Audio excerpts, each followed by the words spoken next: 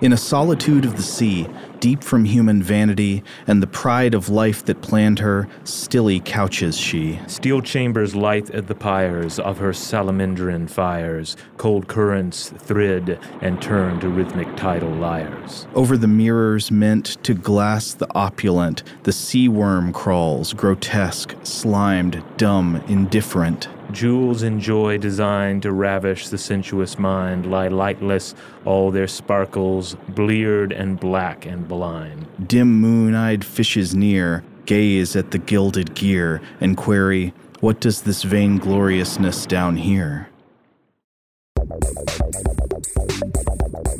Welcome to Stuff to Blow Your Mind from HowStuffWorks.com.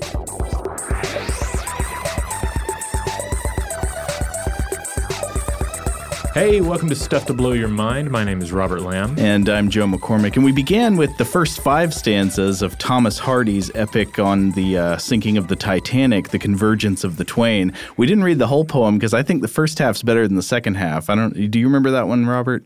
No, I'm not as up on this one. But it now seems that we should have read this in one of the many voices of the actor Tom Hardy. That would have been lovely. Yeah, that would have been good. Or do a Billy Zane impression from the movie Titanic. Oh, yeah. You know, one of the interesting things about this poem always is that it was supposed to be like a memorial for the sinking of the Titanic, but there's just like not even a hint of sadness or grieving for the lives lost. It's just like celebrating the irony of the ship sinking. Yeah, and in this section that we read here, there's just a lot of almost kind of ghoulish gloom. Obsessing with just sort of the mysterious nature of the shipwreck. Yeah, so there's the irony of the opulence going down and then being surrounded by the worm and the dim moon-eyed fishes that swim around at the bottom of the sea. Because that is a really captivating image, isn't it? Like taking this, like the ultimate emblem of human vanity and riches and mechanical design and opulence and all that, and then putting it down at like the deepest hell there is on planet Earth, the bottom of the North Atlantic. It is kind of the ultimate irony, the ultimate middle finger from nature. But of course, shipwrecks are a thing that, you know, it's not like the Titanic was the first ship to ever sink. In fact, I think maybe we should start with the trivia question. We know the answers from for this because we discussed it ahead of time. But I want you, the listener out there, to think about this trivia question. How many total shipwrecks do you think there are on the bottoms of the world's oceans going back through all human history? You know there's at least one because we just referenced the Titanic. And despite that one film, nobody has raised the Titanic. They make a movie where they brought it up? That happened? Yeah, there was a film like Raise the Titanic, I think it was called. It was one of these it's not quite a disaster. It was on the heels of all the big disaster films, as I recall. And I never saw it, but it had a really it was a really weird concept, it seems, for a film. Okay. So the question is, how many total shipwrecks in human history? To be fair, estimates vary. Nobody can know this number. You just have to have a rough guess. So guess maybe on the order of magnitude that you would be thinking. Like before I had read these answers or before I'd thought it through, I probably would have guessed maybe on the order of like, I don't know, 50,000 or so. Even that seems like a lot, like 50,000 ships. Ships are huge. Maybe it couldn't be that many. But let's look at some external answers according to a few experts. So according to the mass-market adventure novelist and underwater explorer Clive Cussler, who I always forget that he was also an underwater adventurer. Yeah, so you see his books in every airport bookstore. I think he writes, I don't know, I've never read one, but I think they're like adventure novels about like, a submarine sank and somebody has to go down and get the treasure out of it. I don't know if submarines carry treasure. I may be mixing genres there, but it's all underwater stuff. And so, but he's an actual underwater explorer as well. And in his foreword to a book about shipwrecks by the archaeologist James Delgado, there are more than 1 million shipwrecks from the history of human civilization. And actually, there are estimates that are even higher. A figure often cited by the Intergovernmental Oceanographic Commission of UNESCO, they've cited that the best estimate is about 3 million. Or even over 3 million.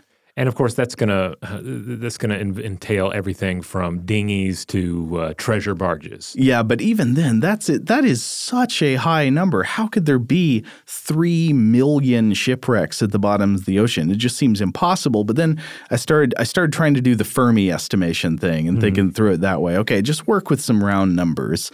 Assume humans have been sailing the oceans at some significant scale for maybe 10,000 years. Obviously, we've been sailing a lot more in recent centuries. Right. Even if they're not venturing out across vast bodies of water, they're at least hugging the shores. They're at least going out to fish. They're at least using channels to move around. Exactly. Now simply assume an average, and this is going to be a very rough average because it's going to vary a lot over the different years, but a rough average of 100 shipwrecks per year over 10,000 years. Now, obviously, that wouldn't be even close to evenly distributed, but that already gets you to 1 million. Just 100 shipwrecks a year for 10,000 years, you're at 1 million already. Now, think of all the times when shipwrecks surge, say during war between big naval powers or during horrible storms, hurricanes, cyclones. Think of the literally thousands of ships that were sunk during World War II alone. And suddenly 1 million shipwrecks does not only seem not impossible, it seems quite, like that seems maybe kind of low. Right. Yeah. I mean, you're left more with just a consideration of how many shipwrecks remain even remotely identifiable as a shipwreck. And the vast, vast majority of shipwrecks out there are completely unexplored. We might know where some of them are, like they've been mapped in some way, but nobody's ever been to them. And that's a tantalizing idea. Yeah. We all love the idea of an unexplored shipwreck, especially considering that there might be treasure down there. There might be some sort of a monster down there. I mean, it's the stuff of so many wonderful speculative bits of fiction, or even more believable fare like The Deep. I believe what the plot in that, isn't it? That there's a World War II era a vessel with a bunch of morphine on it that has sunk, and it's like sunk on top of a treasure vessel from the colonial days, like a Spanish treasure. Is this ship. the one with Nick Nolte and Robert Shaw? Yes, I believe so. Despite my love of Robert Shaw, I've never seen this one. Yeah, it was one of the big ones, right? I got to get on that. That's like 70s cinema, right? Yeah, classic 70s cinema. Okay, yeah, that may view it this weekend. But I think one of the stupidest things about people exploring underwater shipwrecks in underwater shipwrecks, the ones that happen under the water, shipwrecks in movies, is that they're always looking for treasure, when in fact the real treasures are not silver and gold, and they're not even morphine. The real treasures of shipwrecks are the bizarre, interesting adaptations of ocean life to our sunken seaborne cities. Exactly. Now, the previous episode of Stuff to Blow Your Mind was all about the things that live and thrive on, and aboard, even in the riggings of functional sea vessels. And now we're dealing with sea vessels that have sunk into the bottom of the ocean. So what happens immediately after that depends on several factors. So the ship goes down, and what happens depends on the size of the ship, where it falls, the intensity of the impact when it hits the bottom. And this is probably maybe something you don't often think of. Like when you live down in the ocean, there are boats and cargo ships and 50,000-ton battleships floating above you all the time. And if something goes wrong, they can fill with water and they lose their buoyancy and they come crashing down on your head. The only equivalent I can imagine is if like ship-sized objects were falling down on us from space or from the sky at a rate of dozens or hundreds of times per year. And then we're just lost, in most cases, just lost to whatever was losing those ships. They're like, oh, well, it's down there somewhere. Maybe we can find some of them. We can retrieve things from some of these wrecks, but that's about it. Oh yeah, what if 200 airplanes every year were like the size of a battleship? They crashed somewhere on Earth and nobody ever went in to clean it up. It just stayed wherever it fell. Yeah, and certainly that's the case when an airplane crashes into the ocean. In many cases, I mean, flights have been lost just as ships have been lost throughout human history. Yeah, so you've got this introduction of this new thing into the underwater ecosystem. So we were wondering what happens to the life below when a ship comes down. I found one discussion of this in a book called The Biology of Disturbed Habitats by Lawrence R. Walker from Oxford University Press, 2012. And so in this book, he's generally looking at ways that humans disrupt natural ecosystems and habitats. And one of the many things he looks at is a shipwreck. So he says, number one, of course, more damage is caused by shipwrecks in shallow water where biodiversity is already high. You can imagine this, like if there's a coral reef or something, shipwreck comes down on that, it's initially going to crush a bunch of life and screw things up. Right. And we'll get to at least one example of this later on in the episode.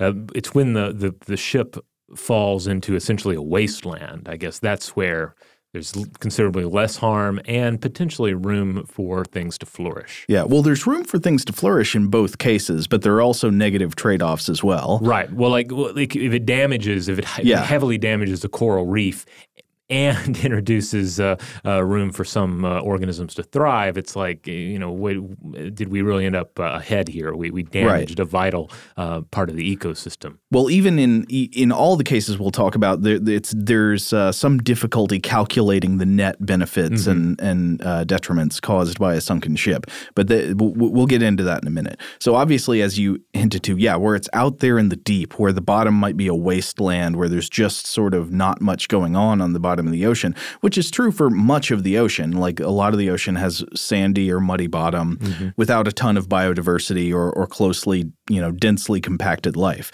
And so when a ship sinks out in deep water where biodiversity is lower, the initial impact tends to be less. But as we've been alluding to, shipwrecks are known to have both positive and negative long-term consequences for underwater biodiversity. So negative consequences can, of course, come in the form of like the initial impact crushing stuff and screwing up a reef or anything like that.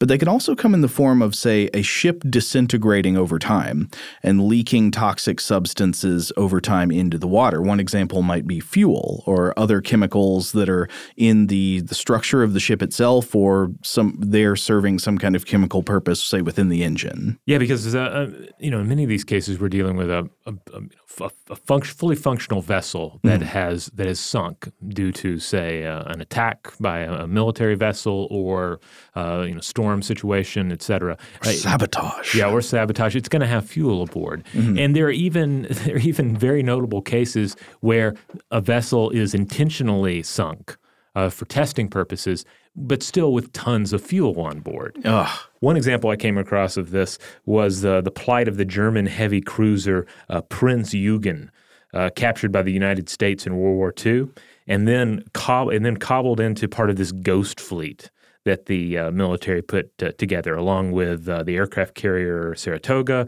the battleship New York, more than 80 warships in total. And they put this motley crew together and then anchored them at Bikini Atoll in the Marshall Islands in order to hit the fleet with 2 nuclear attacks. Oh, no. To see what happens when you hit a fleet with an atomic weapon. They thought like the ships might be okay in the atomic blast. Well, I mean, I guess they didn't know a lot. Yeah. Yeah. But here, this is a summary of the results from a Popular Mechanics article by Kyle Mizukami. Quote, Prinz Eugen survived the blasts, but she became frightfully radioactive. After initial attempts to decontaminate the ship, the U.S. towed the heavy cruiser to Kwajalein Atoll, where she sank 6 months later. So the ship survived these atomic detonations. Whoa. Today, the ship is visible just off the coast of Inubuj Island, upside down in shallow water, her propellers resting above the surface of the Pacific Ocean. Now, by the 1970s, though, there was significant concern from the U.S. Fish and Wildlife Service that oil might leak from this wreck. Oil that fortunately was not radioactive. That was one of their concerns. They checked on that to make sure that we weren't dealing with the potential of not only leaked oil, but leaked radioactive oil. But still, the U.S. Army, Navy, and the Republic of Micronesia, they all embarked on a salvage mission to retrieve its something like 2,767 tons of oil. Which were still in there. Still in there. That's how tanked up this vessel was. And this project was actually completed just last year with some 250,000 gallons of oil removed, about 97% of its holdings. And the remaining oil is said to be safely enclosed in a few internal tanks. Mm-hmm. I mean, at least for the foreseeable future. Yeah. But that's one of the things about all of these ships. Ships are artificial creations of human technology, and they have a fair amount of difficulty just thriving on the surface of the water. We've talked about the accumulation of barnacles, for example. So you sink it down to the bottom, things are just going to get rustier and rustier over time. They don't stay contained forever, but maybe some things can stay contained for a long time. Yeah, at least they got 250,000 gallons of oil removed from this thing. Speaking of the U.S. Fish and Wildlife Service, I also was reading an article that mentioned in 2014 they completed a $5.5 million conservation project to remove 3 wrecked ships weighing a total of 1 million pounds from the Pacific Remote Islands National Wildlife Refuge. These wrecks had all occurred in the previous 15-year period, and they had damaged the reef. Oh, yeah. So there's just an example of another case where we have shipwrecks, but they're in exactly the wrong spot, and then they have to be removed. Right. So now we've discussed some of the obvious ways that a shipwreck can be very negative, can have very negative consequences, and especially in a place like a reef where there's already high biodiversity. There's already a lot of stuff living there. But Walker says that especially when you're looking at like the deeper ocean, he says, quote, shipwrecks have important ecological consequences that in some ways resemble those of carcasses. Oh, like a whale fall. Yeah. And so I was like, wow, I wish he would say more about that. He doesn't in this section, but I looked up his section on marine carcasses. And this was very interesting. I see what he's talking about here. So the effects of marine carcasses falling down to the bottom of the ocean. Walker summarizes some research in that, number one, he says that so there's one study from 1989 that estimates there might be one gray whale carcass for every 300 square kilometers of ocean floor. So what happens when a whale falls to the ocean floor? Number one, of course, it depends on where it falls, but even in the benthic zone out there in the deep sea, when a whale carcass sinks, some opportunistic scavengers that specialize in unpredictable food sources, such as grenadier fish and some benthic invertebrates, will arrive and start eating a sunken whale carcass literally within minutes. Mm-hmm. In the example of one experimentally sunk whale carcass, crabs, sharks, and other fish had eaten the whale's flesh within a few months, and this was followed by a colonization of polychaete worms, which we'll get back to that in a bit.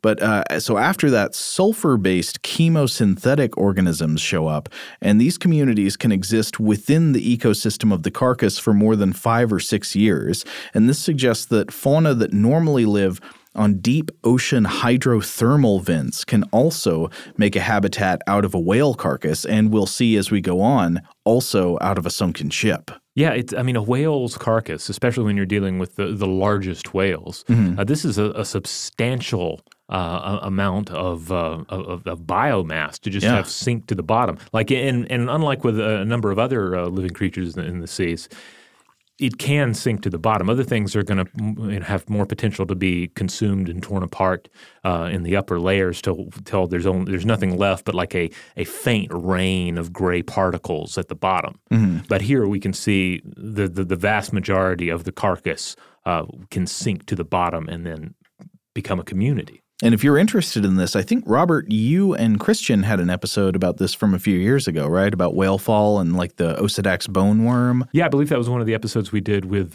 Dr. Mara Hart, the author of Sex and the Sea. So if you haven't heard that one, there's more for you to go back and check out. Yeah, dealing with one of the highly specialized organisms that is all in on a whale carcass. But I think it's fascinating how a whale carcass here can become not just a food source, but a habitat in itself.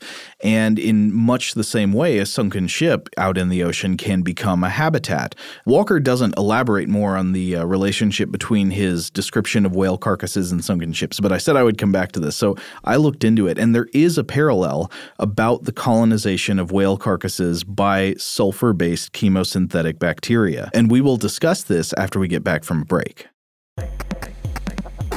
All right, we're back. So we're on the subject of how a shipwreck can be kind of like a fallen whale carcass out in the ocean. And one of the ways that has been suggested is that there is a similar way that different organisms that often live around geothermal vents can colonize these fallen carcasses, whether it's an organic whale carcass or a mechanical monster carcass of a great ship. So I found an NOAA report on the marine wildlife colonization of a group of 3 19th century shipwrecks in the Gulf of Mexico, known as the Monterey shipwrecks. And the authors of this report discuss these findings in a paragraph about tube worms. So here's the rundown.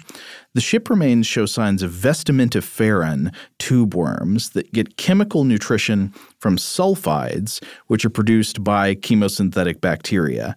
Now, these tube worms you will usually find growing near hydrothermal vents at the bottom of the ocean, eating the byproducts of microorganisms. And this in itself is a wonderful and surprising discovery about nature, the life that surrounds deep-sea hydrothermal vents.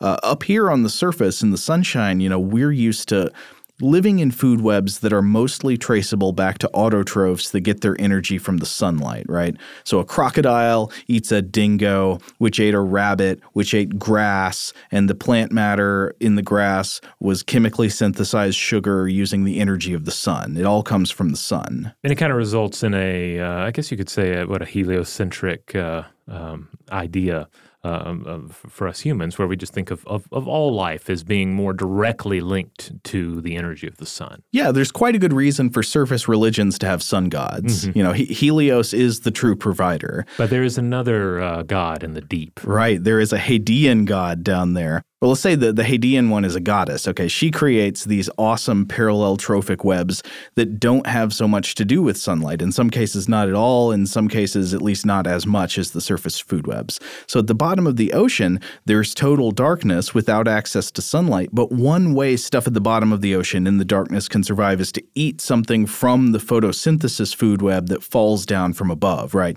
You got stuff making food out of sunlight up there. It comes down and you eat it. But another way is to skip the sunlight-based nutrition, get your energy from the heat and chemical-rich waters around deep-sea hydrothermal vents. So deep down at the bottom of the ocean, you've got these places where you've got heated minerals gushing up out of the earth into the water. And around these vents, microorganisms form mats, which take in chemicals and minerals, for example, hydrogen sulfide escaping from the earth, and they oxidize it into sulfur. And this chemical reaction produces energy that can be used to create nutrition for the microbes. And thus, another type of food web is born. So other organisms might graze on the microbial mats and eat them or eat their byproducts. And then you've got a second round of eaters that feed on the first round and so forth. And hydrothermal vents are just amazing. You've also got these giant tube worms that actually live in a mutualistic relationship with the chemosynthetic vent microbes. The microbes provide the worms with nutrition, and the worms provide the microbes with shelter. But so where did chemosynthetic bacteria come from in the Monterey shipwrecks? Well, the authors of the NOAA report suggest a process. They say, probably first wood-boring organisms come in and consume the wooden parts of the ship. And then this converts stored chemical energy in the wood into bioavailable nutrients. And then they write, quote, as organisms devour these nutrients, increased respiration causes the development of anoxic conditions without oxygen and sulfide production by sulfate-reducing bacteria. As a result, the shipwrecks are producing conditions similar to those of other deep-sea chemosynthetic habitats such as methane seeps and hydrothermal vents. So the shipwrecks here are like a new temple to the Hadean goddess of the hydrothermal vents. They provide a sort of analog of the conditions of hydrothermal vents that can allow similar organisms to thrive without anything escaping from the earth. Yeah, this is interesting about considering the wood here, because of course, for the vast majority of human history, ships were wooden. Like we were discussing the wooden ships and their issues with barnacles in the last episode. And of course, even ships with steel hulls are going to have a number of wooden components on them. Mm-hmm. Yeah, and I guess in a way, this would be a version of the other kind of survival down in the deep, which is surviving based on stuff from the photosynthesis web up above falling down. But this would be like converting that into, at later stages, into a parallel of the chemosynthetic food web. You end up with the same tube worms, the same chemosynthetic bacteria, the same sulfur-based food web, and the creatures of the deep sea Hades take root. And of course, in all of this, we were kind of glossing over the obvious that when a ship first sinks into the ocean, it may or may not contain, say, human beings or other can contain other organisms as well. Chickens, goats, the gorilla and orangutan that we discussed in the most recent episode. Oh no! So there could be other forms of immediate sustenance aboard a ship as well. A ship is like a box of chocolates that has various, surprising morsels throughout, and you don't know what they're going to be until they land on the bottom and you explore. Yeah, it could be full of primates. It could be full of plant life. It could be full of radioactive oil. You simply don't know. What's the box of chocolates equivalent of radioactive oil? Depends on the box of chocolates. Some of them, they're all radioactive oil. I'd say the ones that have the really fake cherry goo in the middle. Oh, yeah.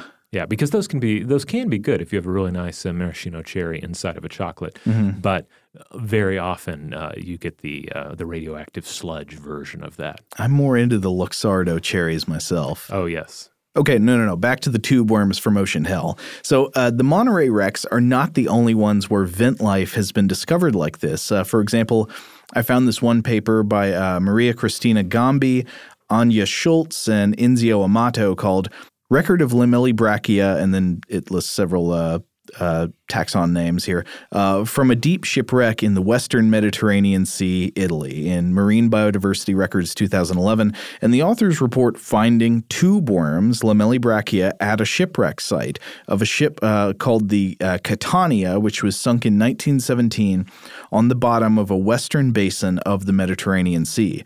And the authors write, quote, "It needs still to be clarified which type of energy source the obligate symbiotic bacteria of these worms may use for nutrition, since no sulfur emissions can be documented on and around the shipwreck. The Catania contained some wooden structures and was transporting cotton balls and oil seeds." So here's some more little chocolate morsels. Yeah. Cotton balls and oil seeds. So the symbiotic bacteria may rely on degradation of these materials. This record stresses the importance of shipwreck as a possible stepping stone habitat for the large-scale dispersion of vestimentifera, meaning like vent life. So that's really interesting. They're saying it's possible shipwrecks could serve as a stepping stone habitat to sort of walk communities of vent life from one scarce deep sea vent to another across the bottom of the ocean. Well, this is interesting. I wonder if this means that the accidental sinkings of ships in human history have enabled populations from one vent to reach other vents that would otherwise journeys that would have otherwise been impossible. Yeah, I'm trying to think of an analogy for the surface. It's like go back to the idea that there are these giant ship-sized airplanes flying around all the time and they crash pretty often. Mm-hmm. What if they crash and create like they're full of water and create an oasis in the middle of a desert that occasionally crashes allow plant life to like cross a desert barrier? Right. Or I think you could also maybe draw some analogies to land bridges, enabling our ancestors to cross from one piece of land to another. Yeah. So I think at this stage, this is just a hypothesis of the authors. We don't know for sure if this is the case. But what a fascinating idea if that's true. Like the fact that whenever a ship sinks, you could be enabling the spread of wildlife through the deep, dark desert. I mean, it kind of comes back to the idea of like the butterfly effect, right? This one small change could unsettle an ecosystem or allow one invasive organism to completely invade this other habitat. Yeah. Now, I guess on the other hand, we could at least say that it looks like whale carcasses might do a similar thing. Yes. So it wouldn't just be ships, but we'd be contributing every time the captain goes down with the ship. But back to Walker, he says, of course, on top of his comparison to the carcasses, shipwrecks can just generally have a very positive impact on benthic biodiversity because a shipwreck, like a sunken ship, creates habitats for colonization by all kinds of organisms, barnacles, sponges, bryozoans, and the fish that feed on those organisms.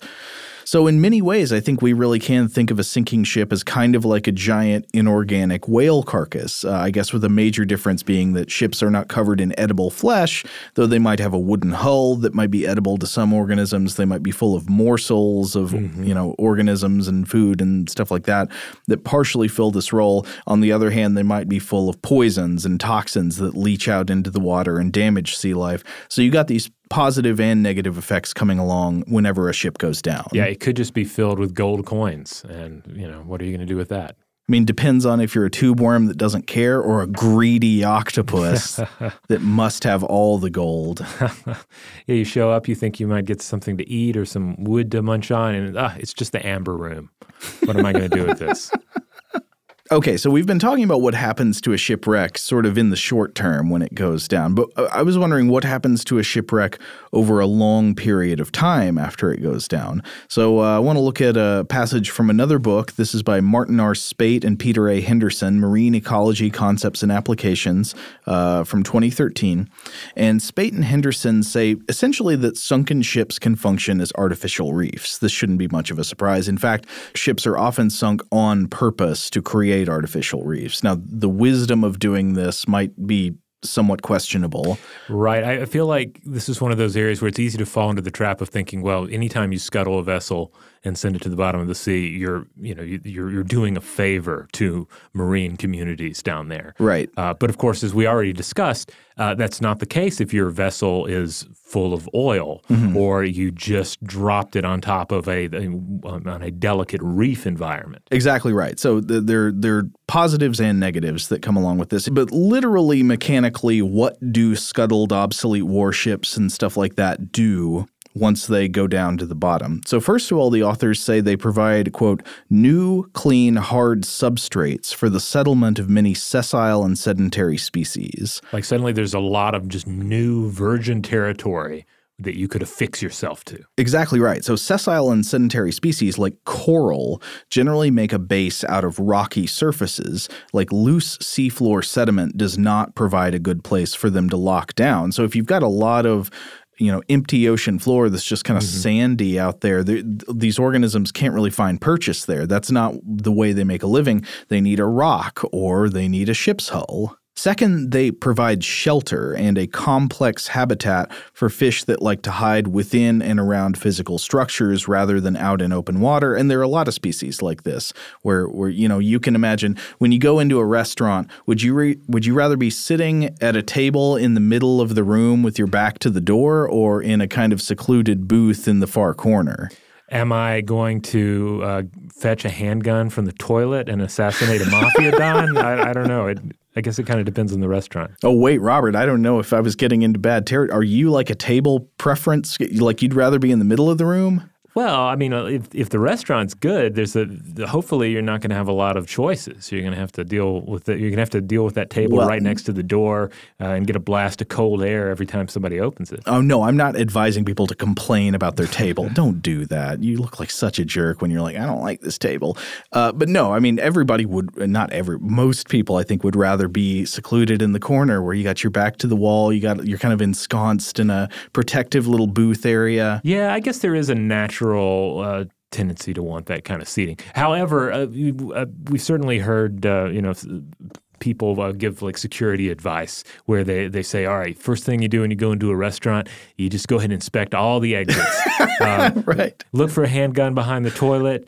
Make sure you have your escape route. Like, I don't know. Like yes, know how to get in and out of a building. But ultimately, like if I'm going in to enjoy, say, some pizza or a sushi, what have you. You want to be imagining what violence might ensue. Yeah, I want to just assume that I'm going to get out of here in one piece and I'm not going to have to fight my way out with chopsticks or something. But that's kind of a human privilege. Right. There is certainly in an oceanic environment, you need to be prepared to fight your way out. Right, yeah. I would say generally the life of an ocean-dwelling organism is much more dangerous than your average restaurant. But even given our understanding of that, it's very natural to see. I mean, I don't want to compare fish and humans too much, but it's natural to see how organisms like shelter. Right. You know, you like to have a place to hide, a place you can kind of like get under stuff and get inside stuff. Yeah. It makes you feel secure. Yeah, a shipwreck is going to have a lot of little nooks and crannies that organisms could hide in, little naturally occurring caves. I was fortunate enough to get to snorkel over a shipwreck in Barbados a few years back. It was a World War I era vessel. Wow. And so it had plenty of time for stuff to accumulate. You could still certainly it was a big metal vessel, so a big steel vessel. So there's still plenty of it there. It was definitely a shipwreck. You could identify it as a human structure, but it was very well populated, and it's kind of haunting to swim over it, and you stare down into these dark recesses and see things swimming in and out of it, see all of this life that is thriving just all over the surface of the thing. Do you constantly think you see a dark recess and you think, what would happen if I stuck my hand in there? Oh, yeah. You think, what would happen if I dove down there and got lost in it? You see these documentaries in which people are diving not only down to shipwrecks but going inside them, and that kind of that gives me the willies. Yeah. So anyway, here's another advantage that sunken ships can provide to organisms that I found this one interesting and surprising. Spate and Henderson do not mention this one. I found this instead in some online materials from the Ocean Exploration Trust, which is associated with Bob Ballard, the undersea explorer. Oh, yes. And so it's this: elevation above the seafloor. So like by climbing up higher off the ocean floor, they say, you give yourself better access to currents, moving streams of water within the ocean. So if you are, say, an immobile or mostly immobile organism like a flytrap anemone, you want to take root in a place where food sources will drift past you so you can grab and eat things as they float on by. It's kind of like a reverse drive-through. Huh. Well, that makes sense. Yeah.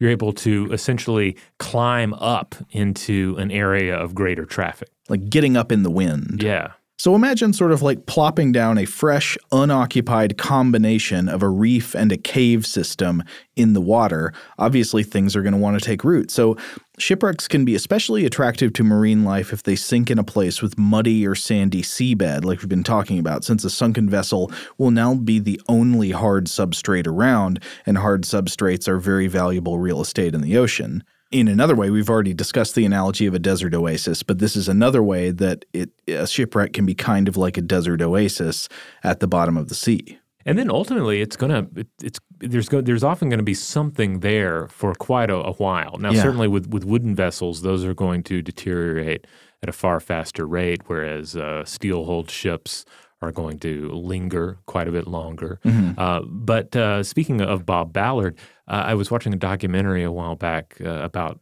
his work and some of the the undersea explorations that he's taken part in. And in one of them, they were looking at really ancient wrecks, Greek sailing vessels, and by this point in time, there was virtually nothing left. Like all the wood was gone, but you had the remnants of the cargo on there on the bottom, arranged more or less in the shape of the ship. Oh yeah. And so another thing I do want to talk about is how you can have remains of a ship even after a lot of the wood is gone from a wooden shipwreck, not just from the cargo. I mean, the stuff about the cargo is interesting because, you see like the ghost of the shape of the ship, and then inside there, like the amphorae, like the wine jars or, gold or something. Yeah, or at least the shattered remnants of it, yeah. So sometimes what happens to the remains of a ship is what's known as concretion. And Robert, I have attached an image for you to look at here in our notes. This is an image I put in of a concretion from the remains of the Queen Anne's Revenge, the flagship of the pirate Blackbeard. How do you say his name? Is it Edward Teach? It's spelled like Teach, but I want to say it's like Teach or something. Teach. I don't know. I always said teach. Okay, well, teach sounds nice and piratey. Okay, yeah, but he's going to teach you a lesson with his cutlass if you don't hand over all the booty. So Edward Teach, the pirate known as Blackbeard, he sailed around, he robbed ships. His flagship, the Queen Anne's Revenge, was sunk. I think it was sunk off the coast of North Carolina. I was reading a blog post by a North Carolina archaeologist named Courtney Page, who worked on the Queen Anne's Revenge project, and she was writing about how this process happens. You know, when people study sunken ships that contain iron elements, this often leads to the creation of what are called concretions, and these are interesting structures. As the name implies, they sort of resemble concrete. I was looking at this image of the one from the Queen Anne's Revenge, and it looks to me like a cement cow heart. Or a deep-fried chicken cutlet is kind of what I was getting from it. It looks like it could go on a biscuit. It looks like it could go on a sandwich. That'd be a real tooth-cracking sandwich, but yes. So concretions are formed out of a combination of products and processes. One is the corrosion of iron in seawater. Iron is corroded by the water, and that produces byproducts. But the concretion also incorporates, according to Page, sand, biological byproducts created by marine life forms. So anywhere there's iron in a wreck, concretions can form and spread around in nearby structures, even structures that are not made of iron. So you can have iron elements that are things like cooking pots or cannonballs or nails, studs, tools. And this leads to the fact that sometimes even in waters where organic materials like cloth and rope and wood would normally disintegrate over time, they can be preserved by their proximity to an iron object, which means they get encrusted with concretions and partially preserved. Oh, wow. Almost like a fossilization, really. Yeah, kind of. And some objects, like she gives the example of wrought iron objects, they often disappear and dissolve entirely in the water, leaving only their concretion byproducts behind. So you can't see the original thing, but you might be able to try to determine what it was by looking at this cement cow heart that formed around it. Another interesting bit of shipwreck iron chemistry I want to look at is the rusticle. Robert, have you ever seen these before? Yes, you included a picture, and this is something you see on a number of these documentaries where you're exploring a shipwreck. Yeah, I think you see it on the Titanic, actually. Yes. And a rusticle is pretty simple. It's like an icicle made of rust. It happens when iron oxidizes in some deep sea wrecks, creating hanging formations of rusty material, which are sometimes inhabited by special species of bacteria. Rusticle-loving bacteria. And one more thing I got to mention. This doesn't really have anything to do with biology, but one of my favorite bits of shipwreck science trivia is that lead ingots from an ancient Roman shipwreck have been used in the 21st century to build a neutrino detector. Oh, wow. That's awesome. I think it's supposedly because they were so old and sunken, the recovered lead ingots had much lower than average levels of natural radioactivity or something like that. Huh, interesting. Yeah, you don't think about modern scientists creating something and saying, all right, it's ready to go, but there's one missing component, and the only place we can get it is a sunken Roman vessel. It sounds like the setup of a really contrived deep-sea adventure movie. Yeah. The Deep 2, Finding Neutrino. All right, well, on that note, we're going to take one more break. And when we come back, we're going to talk about some of the more notable organisms that make their home in the shipwreck. All right, we're back.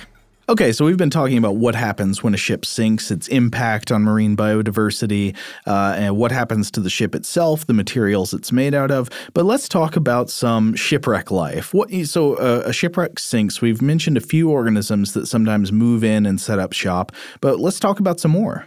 Well, for starters, there are the shipworms that we talked a little bit about in the previous episode. Shipworms? Yeah, these are Teredo nivalis. And alongside barnacles, they were once the scourge of wooden sailing vessels, certainly a functional sailing vessels. So it makes sense that they would feast on the remains of wooden vessels as well. Okay. So what they do is they drill into the wood, not to eat the wood, but for shelter. Yeah, any wooden structure is just going to be irresistible because they can just make a home in it. I got a new blistering barnacles. The new expression should be shivering shipworms. Blistering barnacles was a saying? Yeah, that's from Tintin, isn't it? Oh. Huh. That's what the old sea captain in Tintin, he says, blistering barnacles. What's another cartoon sea captain that can yell shiver and shipworms? Shiver and ship. I like shiver and shipworms more. Yeah, I like it. All right, well, what if we just glanced at a few studies that look into what kind of organisms set up shop at shipwrecks and see what they have to say? Sure, yeah. There's one study we looked at by Zintzen et al., and this was published in Marine Biodiversity back in 2006, titled Epifaunal Inventory of 2 Shipwrecks from the Belgian Continental Shelf. So in this study, they identified 121 macrofauna species, and they estimated the number of species probably involved anywhere between 150 and 280. So there were a lot of cnidarians, right? Right. So the cnidarians would be a large phylum of animals that includes jellyfish, coral, and sea anemones. Yeah, clearly the type of organisms you might expect to find in a coral environment or certainly a shipwreck environment. Mm-hmm. They also point out that the 2-dwelling amphipod Jasa herdmani was also particularly abundant. But there's still a fair amount of variety between shipwrecks here just in this particular study that they couldn't completely explain. So every shipwreck's different. Yeah. I mean, it kind of comes back to that idea, that hypothesis that we mentioned earlier about them being, stepping stones between habitats and so forth.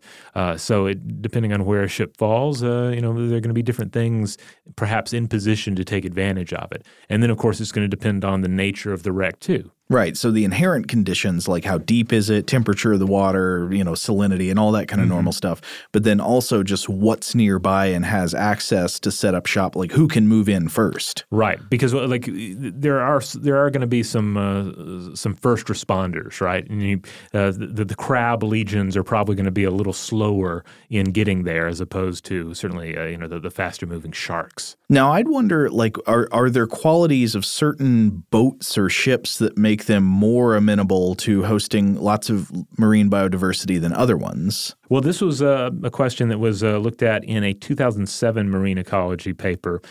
This came from Walker et al., titled Spatial Heterogeneity of Epibenthos on Artificial Reefs, Fouling Communities in the Early Stages of Colonization on an East Australian Shipwreck. We got that fouling again. Yep. So much fouling in the ocean.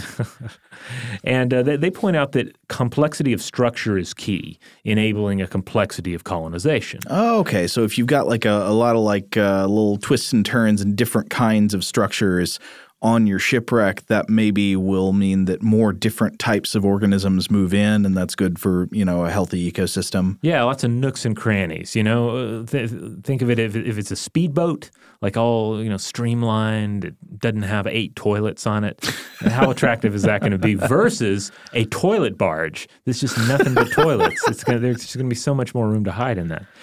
This is a quote from this particular paper. Quote, "This study supports the notion that wrecks enhance local diversity and biomass within the habitat mosaic of their location, and habitat complexity may be an important mechanism for this, as demonstrated by the large spatial variability in the assemblages documented here." So get those smooth boats out of here. Yeah.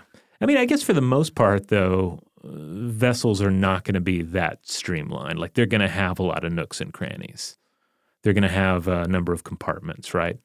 Certainly the larger vessels.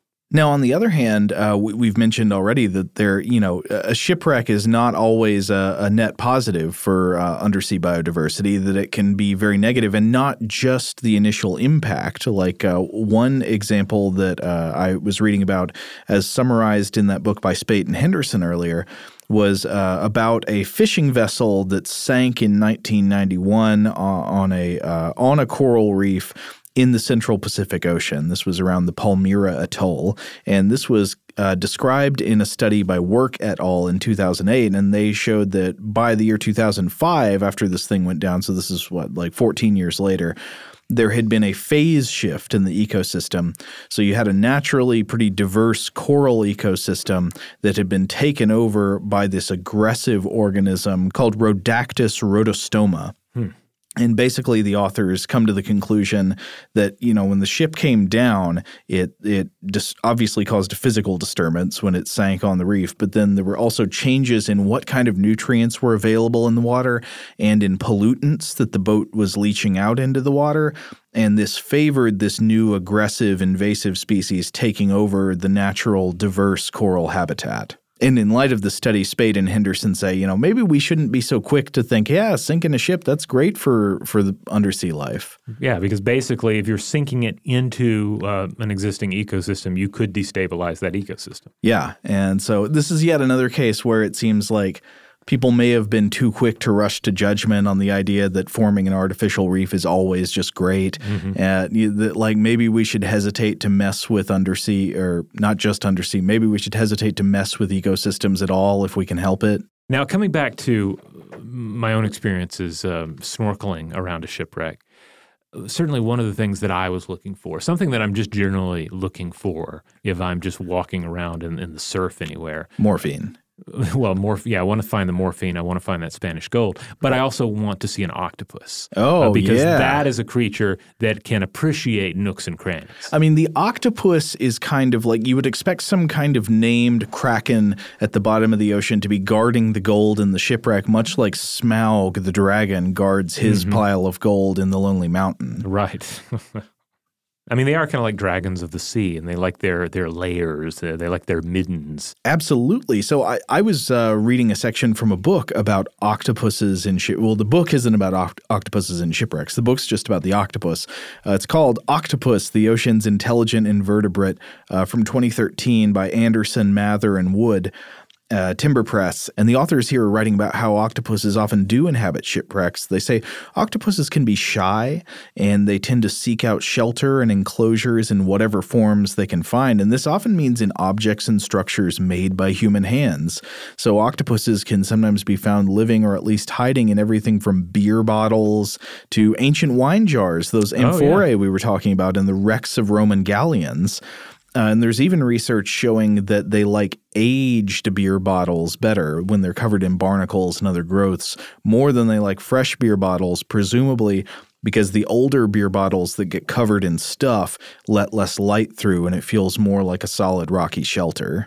Oh, yeah, of course. And then also, I mean, a number of, the octopuses have the ability to mimic the surface, like naturally occurring surfaces. Yes. But probably not glass bottles. Yeah, and I think I should say it's a coincidence that these containers I mentioned held alcohol. Octopuses apparently sometimes also chill out in crab and lobster traps and stuff, which is great because that's shelter and it's a buffet. But there's a section of the book where one of the authors, Roland Anderson, is writing about his own experiences with octopuses and shipwrecks. So Anderson is writing about how, he explores shipwrecks like off the Puget Sound area. And these shipwrecks often contain giant Pacific octopuses, which can be huge. These are like some of the biggest octopuses. They live to become as big as 400 pounds sometimes, or 180 kilograms. And I want to read a quote here. He tells a particular story, quote, "Once while diving on the wreck of the clipper ship Warhawk in Discovery Bay off Puget Sound, I saw the greatest number of giant Pacific octopuses I'd ever seen on one dive. This full-rigged sailing ship caught fire and went down in 1883, and all that remained were the skeletal ribs of the ship's starboard side protruding from the sand bottom and a 100-foot-long or 30-meter-long pile of ballast rocks next to the ribs. 8 giant Pacific octopuses were living in the ballast pile, perhaps because there was little else to make a den out of nearby in the bay, only vast expanses of sand and mud. These octopuses made dens where they could, even though they were closer to each other than they would have liked. Instead of just a home, this was an octopus condominium." Interesting. But also interesting, he points out that it's forcing these creatures to live in closer proximity to one another. Yeah, so even then, it's providing them with something that they like, which is the shelter, but it's also maybe messing with what they would be naturally doing. Right. And shipwrecks can be such desirable habitats that octopuses will sometimes fight over them. Robert, did you ever see the video of the 2 octopuses fighting over who got to stay in the shipwreck from last year? It was in 2018. No, I missed this. So, okay, on April 13th, 2018, some NOAA scientists were observing a seafloor scene in the Gulf of Mexico, about 6,000 feet or about 1,800 meters deep. and there was an octopus of the species Musoctopus johnsonianus, which tried to enter a seafloor shipwreck, presumably to make a den. But the cavity of the shipwreck was already occupied by another octopus of the same species. The two octopuses start fighting, but the intruder seems to be on the losing end, and then it seems to grab hold of part of the wreckage, and it looks like it's trying to pull at it as if to rip it off. I'm not sure that's exactly what's happening. That's just what it looks like. And you can hear one of the scientists who's watching on the intercom saying, guys, if you could have your creature stop tearing apart the shipwreck, that'd be great. But what happens after the fight is the most interesting. The defeated octopus, who did not get to make a den in the shipwreck, retreats and then settles down in the mud and then starts writhing and wriggling all of its arms at once and churning up a cloud of sediment. And I'm like, what's going on here? Like, is it trying to bury itself and hide, or is this an expression of anger and frustration, like when somebody punches a wall? It's one of those many times you look at octopus behavior and you see some kind of maybe a little bit unsettling type of display of intelligence or something emotional or social that you're not expecting to see out of such an alien creature. Yeah, a degree of complexity there for sure.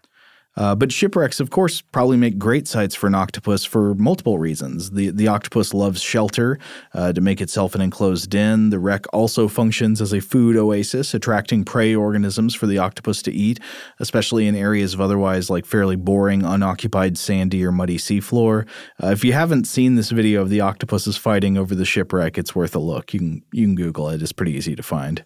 All right, so I feel like these examples do illuminate the benefits as well as the disadvantages of shipwrecks, how they can offer a number of organisms new territory, new layers, and also eventually a new mini ecosystem in which to thrive. But also all the downsides that can come with that. I mean, I'm reminded again of the dim moon-eyed fish that says, what does all this vaingloriousness down here? Yeah.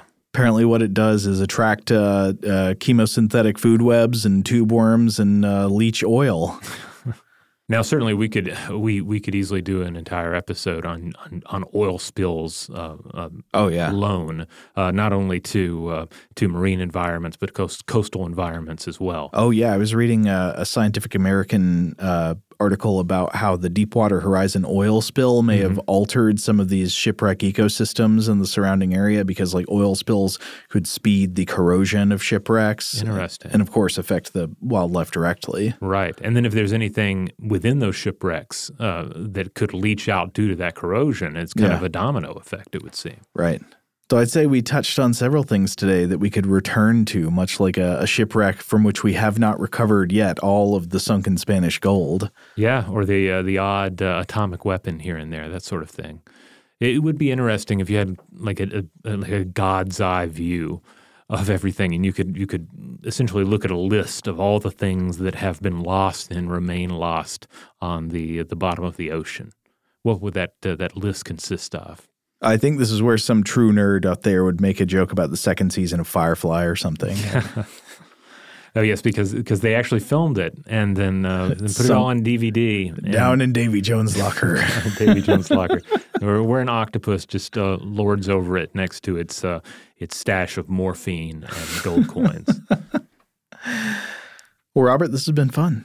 Yeah, this has been fun. I feel like the shipwreck territory, on one hand, maybe seemed like it was going to be like a little more straightforward, but I do feel like we discussed some dimensions to the disruption of shipwrecks that maybe hadn't been as obvious to a number of listeners. Now, certainly, we know that we have some divers out there who listen to the show.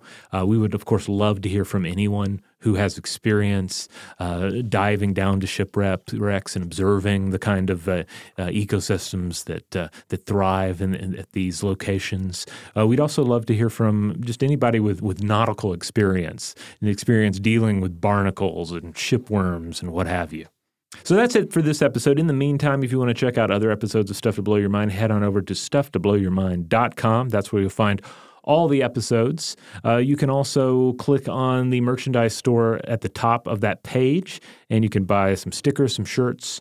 This is a great way to support the show. And if you want to support the show without spending any money at all, you can simply rate and review us wherever you have the power to do so. We'd like to encourage you, again, to look up and subscribe to our new show, Invention. That's another great way to help us out, and you get a whole nother show in the bargain. It publishes every Monday. Each episode is a look at a particular invention, how it changed the world, and how that change came about. Huge thanks, as always, to our wonderful audio producers, Alex Williams and Tari Harrison. If you would like to get in touch with us directly with feedback on this episode or any other, to suggest a topic for the future, or just to say hello, you can email us at blowthemind@howstuffworks.com.